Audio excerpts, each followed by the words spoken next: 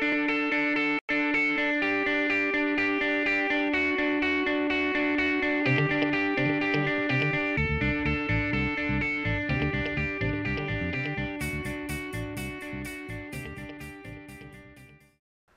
right, so we are continuing in our series that we've entitled Reaching Out Without Freaking Out. If you're new and you're wondering, what in the world does that mean? What we're trying to do is talk about how the church is to be a group of people who we reach out into the community and we love people well where they are, not necessarily where we want them to be. And we want to do that in numerous ways, and that's part of what we're talking about in this series. But whenever we start talking about reaching out, particularly if we're talking about evangelism, for some reason Christians start to freak out a little bit. You get a little worried, a little concerned. Oh no, what am I supposed to say? What am I supposed to do? And so this series is meant to say, look, there are ways that every one of us can be involved in reaching out, even in evangelism, without having to memorize the evangelism explosion outline that lasts about 15 minutes to say, or even like what we talked about in Sunday school today, where there's this identity paradigm that we don't have to memorize any of those things. We can just do the following things, and that is part of reaching out. We've already seen how we pray. We pray for our community. We pray for people to come to faith. We pray that there'll be open doors to be able to talk to people. Various things that we can pray about. We've talked about listening to others. That's one of the things that we as a church sometimes fail to do well, because we want to tell them the truth. But sometimes in order to tell the truth to someone, we have to be able to hear where they actually are in order to apply the truth well to where they are. Otherwise, we're just talking past them. And then last week we talked about inviting people. Every one of us can invite. We can say, come and see what Jesus is doing in my life, in the church's life, and in various things. We can just say, come and see. Come and see what Jesus is up to. And that can be for Sunday school, for a worship service, for a life group, for anything that you do that in some way points to Jesus. You can just invite people to that. And those are three things that we've already talked about. Today we're going to be looking at Matthew chapter 20, verses 20 through 28, and we'll address some other passages as well in order to see another way that we can reach out. Now let me set the stage here. He's been working with his disciples. He's been teaching them his ways. He's been trying to show them what it means to follow Christ and to follow him and to live according to the values of the kingdom of God. And then here we have the mother of the sons of Zebedee, who was James and John, coming up to Jesus and asking a question. All right, and that's where we're going to pick up. Again, this is the word of God, the Lord. Then the mother of the sons of Zebedee came up to Jesus with her sons, that's James and John again, and kneeling before him, she asked him something. And he said to her, "What do you want?" She said to him, "Say that these two sons of mine are to sit, one at your right hand and one at your left in your kingdom." Jesus answered, "You do not know what you are asking. Are you able to drink the cup that I am to drink?" They said to him, We are able." He said to them, "You will drink my cup. But to sit at my right hand and at my left is not mine to grant, but it is for those for whom it has been prepared by my Father." And when the 10, the other disciples, heard it, they were indignant at the two brothers. But Jesus called them to him and said, You know that the rulers of the Gentiles lord it over them, and their great ones exercise authority over them. It shall not be so among you. But whoever would be great among you must be your servant. And whoever would be first among you must be your slave. even as the Son of Man came not to be served, but to serve, and to give his life as a ransom for many. Let me pray for us. Father, once again, we are thankful for your word. We're thankful for this picture of Jesus. We're thankful for the way that your word actually shows us our own hearts. It's like a mirror, and it shows us both what is good and what is not so good about who we are and what we do and how we think, the things we say. And even in this passage, we are confronted with something that runs counter to the way we tend to want to be. Jesus, you're telling us to be a servant, and we tend to want to be served. Will you help us today not only to see the sin that is in our lives, but also to see the beauty and the wonder and the glory of what it means to be a servant of Christ, a servant of others, and using that service in order to reach out to our community for your glory, Father, Son, and Holy Spirit are one true God, and for the good of this community.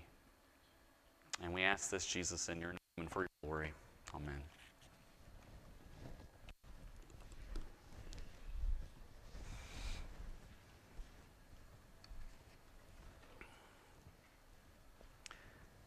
So back in 2019,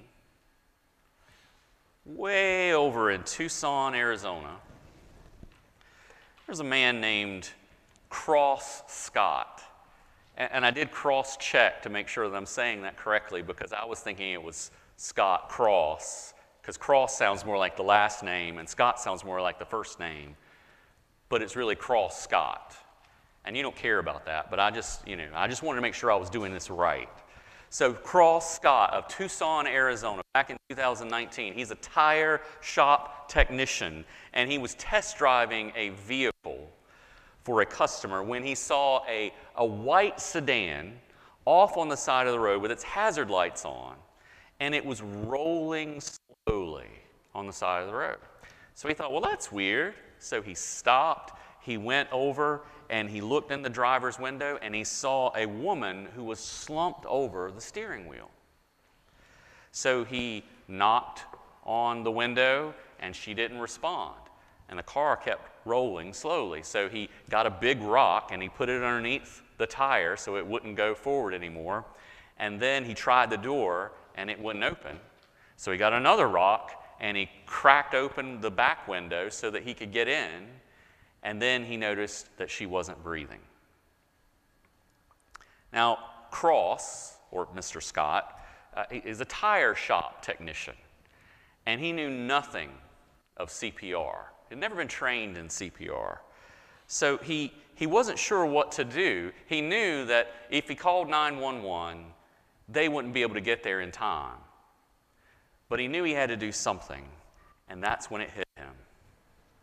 See, Mr. Scott was an Office fan, the show The Office, and he had watched the episode in which the characters of that show were taught to administer CPR to the tune of the Bee Gees song, Staying Alive. So that's what he did. Right there on the side of the road in Tucson, Arizona, giving compressions to her chest, going, staying alive, staying alive. And he saved a woman's life.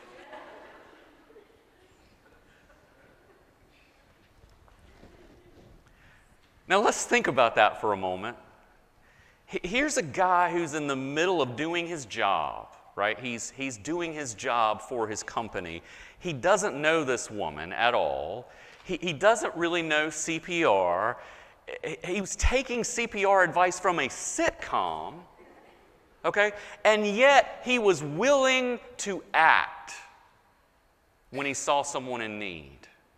He was willing to go there, even though he didn't know exactly what he was doing. He was willing to serve another human being who was in need, even though he wasn't sure if what he was doing was right.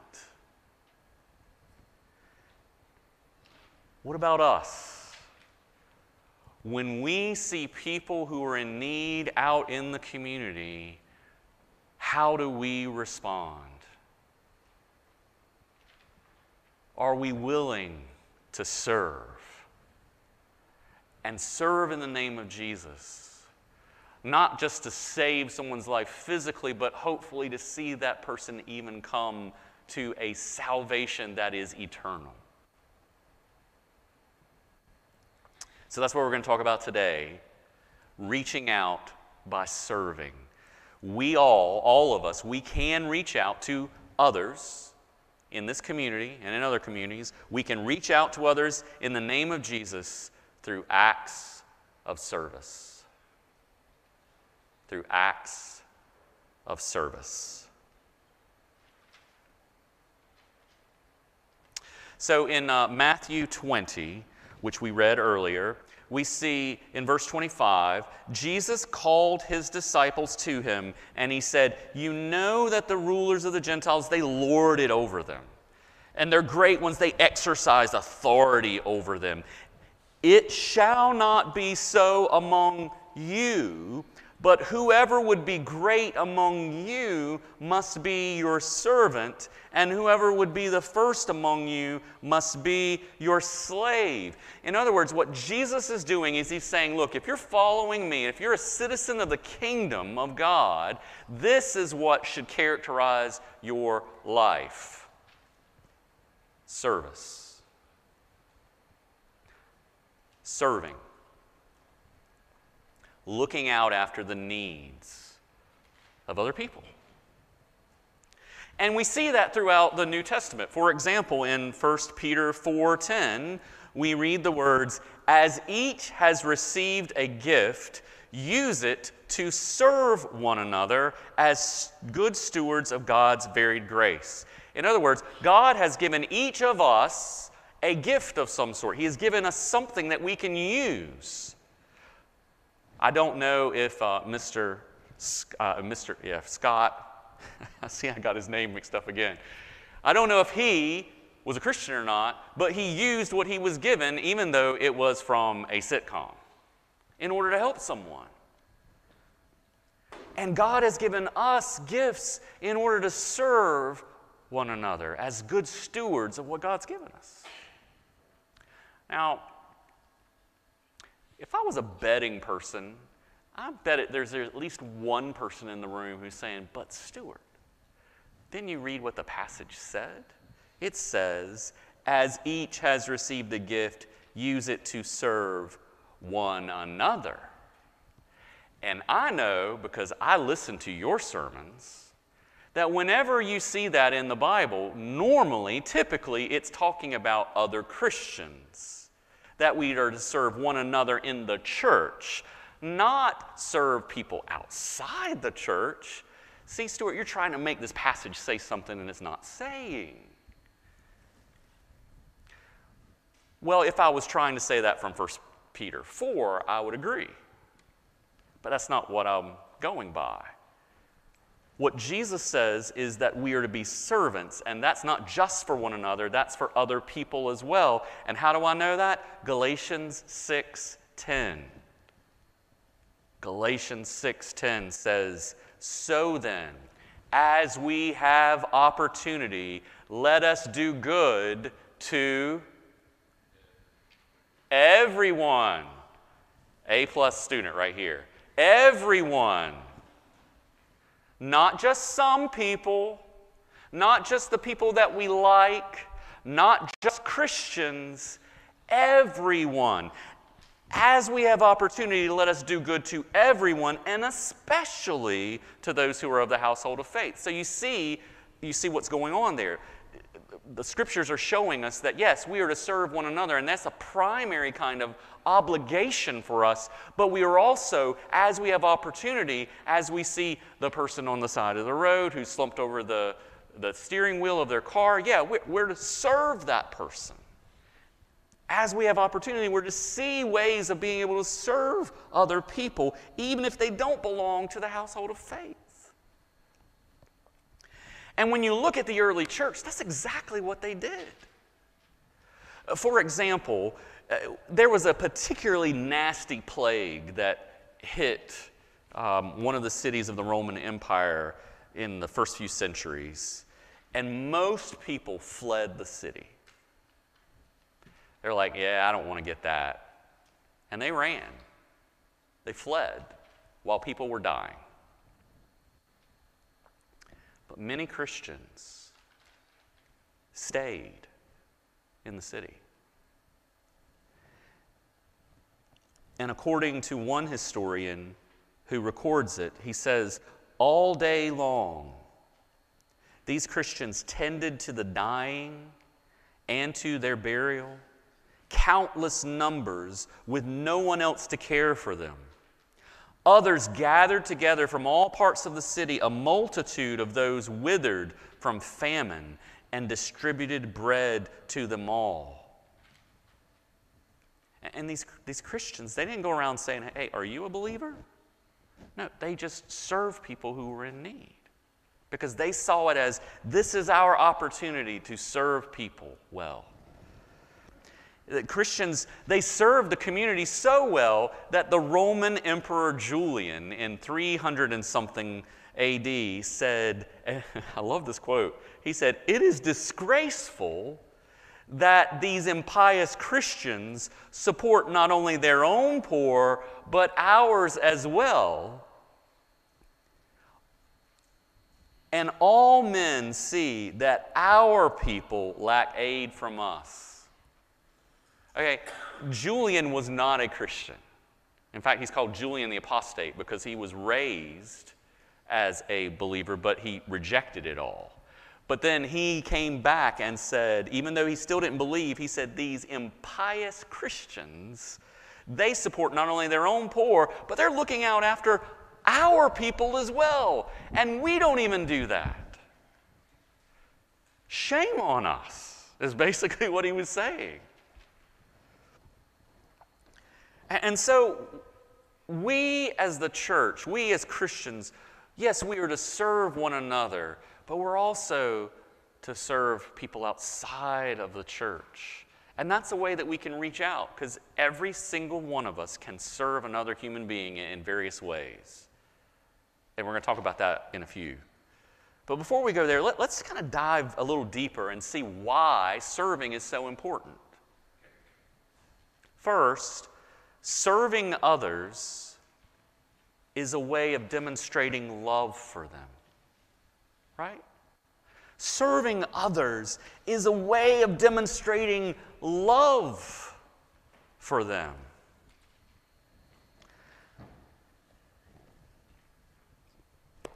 I have a friend named Jeremy, and it is possible he may listen to this, and I apologize for not asking him to use this ahead of time. I should have. But my friend Jeremy, when he was first married, and Don and I were still dating, he told me that his desire in marriage to show love for his wife was to outdo serving her.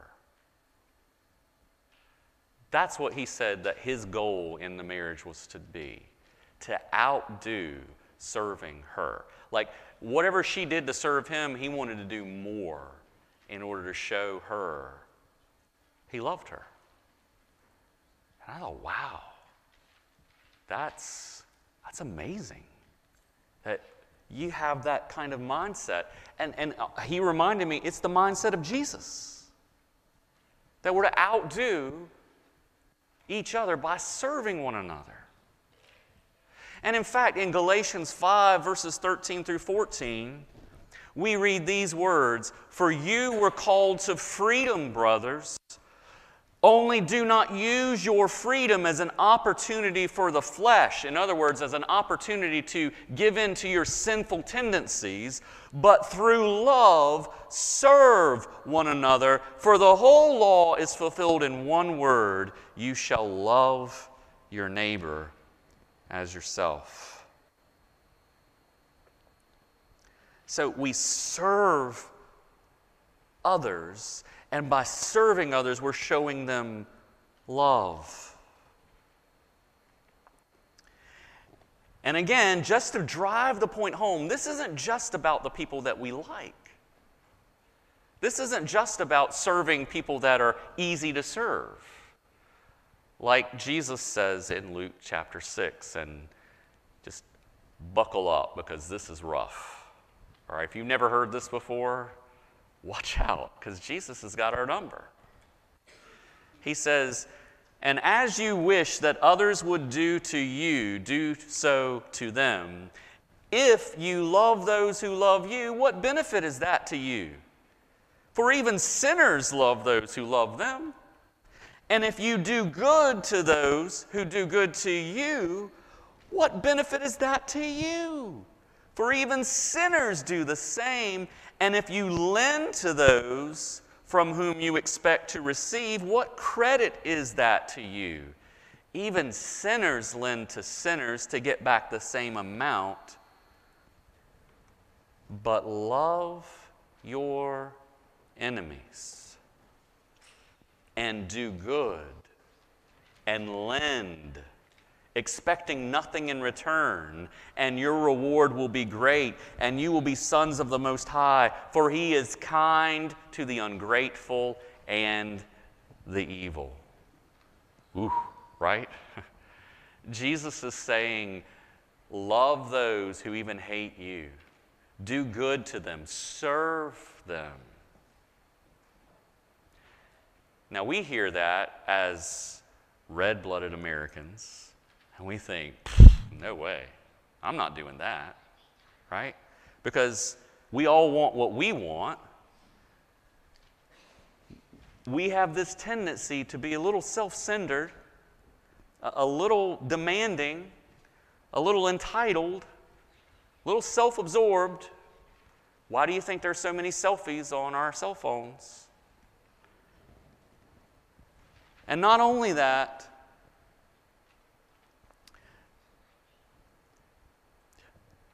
but sin is at the root of it all, causing us to be selfish and self-centered. It causes us to curve in on ourselves so that it's about me, myself, and I. I take precedence. I am the most important one here, not you. And that is not the attitude of a servant, is it? In an article entitled "Living in the Age of Entitlement," Dr. George Simon writes, "We live in an age of unprecedented entitlement. We have so much, and as a result, we've come to expect a lot. And we tend to take what we have for granted. We too easily feel like we're owed things." Anybody here ever felt that way? Like you're owed something? I know for me, just real briefly, I read that quote and I've been thinking about this entitlement thing, and I realized that that's what happens every time my cell phone is a little bit slow. Because I've become so accustomed to the speed at which I can press a button and something happens. If I press a button and nothing happens, there's a little bit of entitlement that comes out. I am owed fast internet. Why aren't you giving it to me? And I keep pressing the button and it doesn't work. That's the opposite of being a servant. It's an entitled mentality. And it's exactly what the mother of the sons of Zebedee was really trying to get for her children. right? Back in Matthew 20, the mother of sons of Zebedee, James and John, they came up to her sons, and kneeling before him, she asked Jesus for something, and he said, "What do you want?" And then she said, "My two sons, they really ought to have a place beside you on your throne. Can you please grant that to them? Because they're good kids." I mean, look at the other 10 back there. They're a bunch of losers. These two, they're great. Why don't you give them the place of honor? And the other disciples, when they heard what was going on, they were upset. They were indignant, the scriptures say. They were angry about all this. You know why? Because they weren't the ones who were being entitled to the places of honor. They didn't think of it first. And Jesus answers them by saying, "Look, you know that the rulers of the Gentiles lord it over them. Their great ones exercise authority over them. It shouldn't be that way with you. Whoever would be great among you should be your servant, and whoever would be first among you should be your slave. For even as the Son of Man came not to be served, but to serve, he gives his life as a ransom for many." And that's the gospel, isn't it? That the Son of God came willingly and humbly in order to lay down his life for people who did not serve him, but were serving themselves. And he did not serve himself, but he laid down his life for them, that they would have life, that they would have forgiveness of their sins, that they would be a part of his kingdom, and that he would change them from the inside out so that they would be like him and be servants. That's the good news. To make us to be what we were intended to be from the beginning. People who serve our God and who serve one another, who love God and we love our neighbors. And folks, when we willingly and humbly serve others, we are reflecting something of the attitude and character of our King. When we willingly and humbly serve others, we are reflecting something of the attitude and character of our King. The King who says in this very passage, "The Son of Man came not to be served, but to serve and to give his life as a ransom for many." If you love Jesus, you want to be like him. So why is it so hard sometimes for us to want to serve other people? Maybe it's because we haven't really let this truth sink down deep and really grab our hearts, grab who we really are inside, and go, wow, the very God put on flesh to serve me. He honored me by serving me, by dying in my place and rising from the dead. And now I have life, and I have it abundant and free and full because of what Jesus did as serving me. So how can I not serve him and serve other people? See how that works? And that's what we're called to do. Not just to serve each other, but to even serve people outside of the church. And that's one of the ways that we can reach out to others. So here's your action point for this week. If you like something, tell me what to do, Stuart. Here's something that you can do. And it's going to be kind of general, but I'm going to give you some specific things that you could choose from. All right? So your action point this week is basically serve people. Serve people in the community. Find ways to serve other people. Now, don't make this more complicated than it actually is. Okay? That's what we tend to do. We tend to make things more complicated than they need to be. Look, start with the people you already know. You got people who live beside you. You know, you hear that they're going on vacation. It's getting near that time for vacation time. Say, hey, I would love to get your mail for you while you're gone. That's an act of service. Or maybe your next door neighbor takes their kids to school every single day, and you notice that, and you take your kids to school, or you at least drive by there, and you could say, hey, if there's ever a time where you need some help, I'd be glad to take your kids to school for you. Okay? Just simple things. Or you can serve at a school. You know, one of the things that's just fascinated me is that Westminster Presbyterian Church, as far as I know, has almost always been here. There's been one time where we've been on another street, but we've been here for a long time.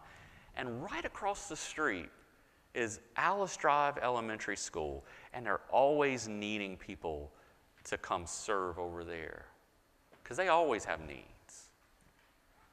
Wouldn't it be great if our church just adopted that school? And we sent some servants over there to help out in various ways. And then there's United Ministries in the community. There's Sumter Pregnancy Center. You can serve in all kinds of ways. And you can be like the guy I talked about at the very beginning. Even if you don't know exactly what you're doing, just get in there and do something to try to serve someone. Act. Just engage. Serve well. Because Jesus has served you well. Served you even to the point of death, even death on a cross.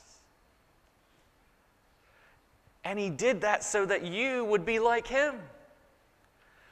You're forgiven of your sins, yes, but then you are made a new creation in Christ, and now the old is gone, the new is come. And who are you now? You are a servant. A servant of God, a servant of other people in the church, a servant of people outside the church. And so because of that, by the power of the Spirit and in the name of Jesus, let's serve others for God's glory and for their good. I'm going to pray that we would be able to do that. Father, will you help us by your Spirit, by the power of your Spirit, embolden us to act, to engage, to serve, to not give in to the sinful tendencies to curve in on ourselves, but to curve outward to others, to love you by loving others well and serving them in their times of need. Help us to see those opportunities. Lord, we pray that you would open our eyes, that we would see it and know how to engage for your glory, for our good, and for their good. We pray in your name, Jesus. Amen.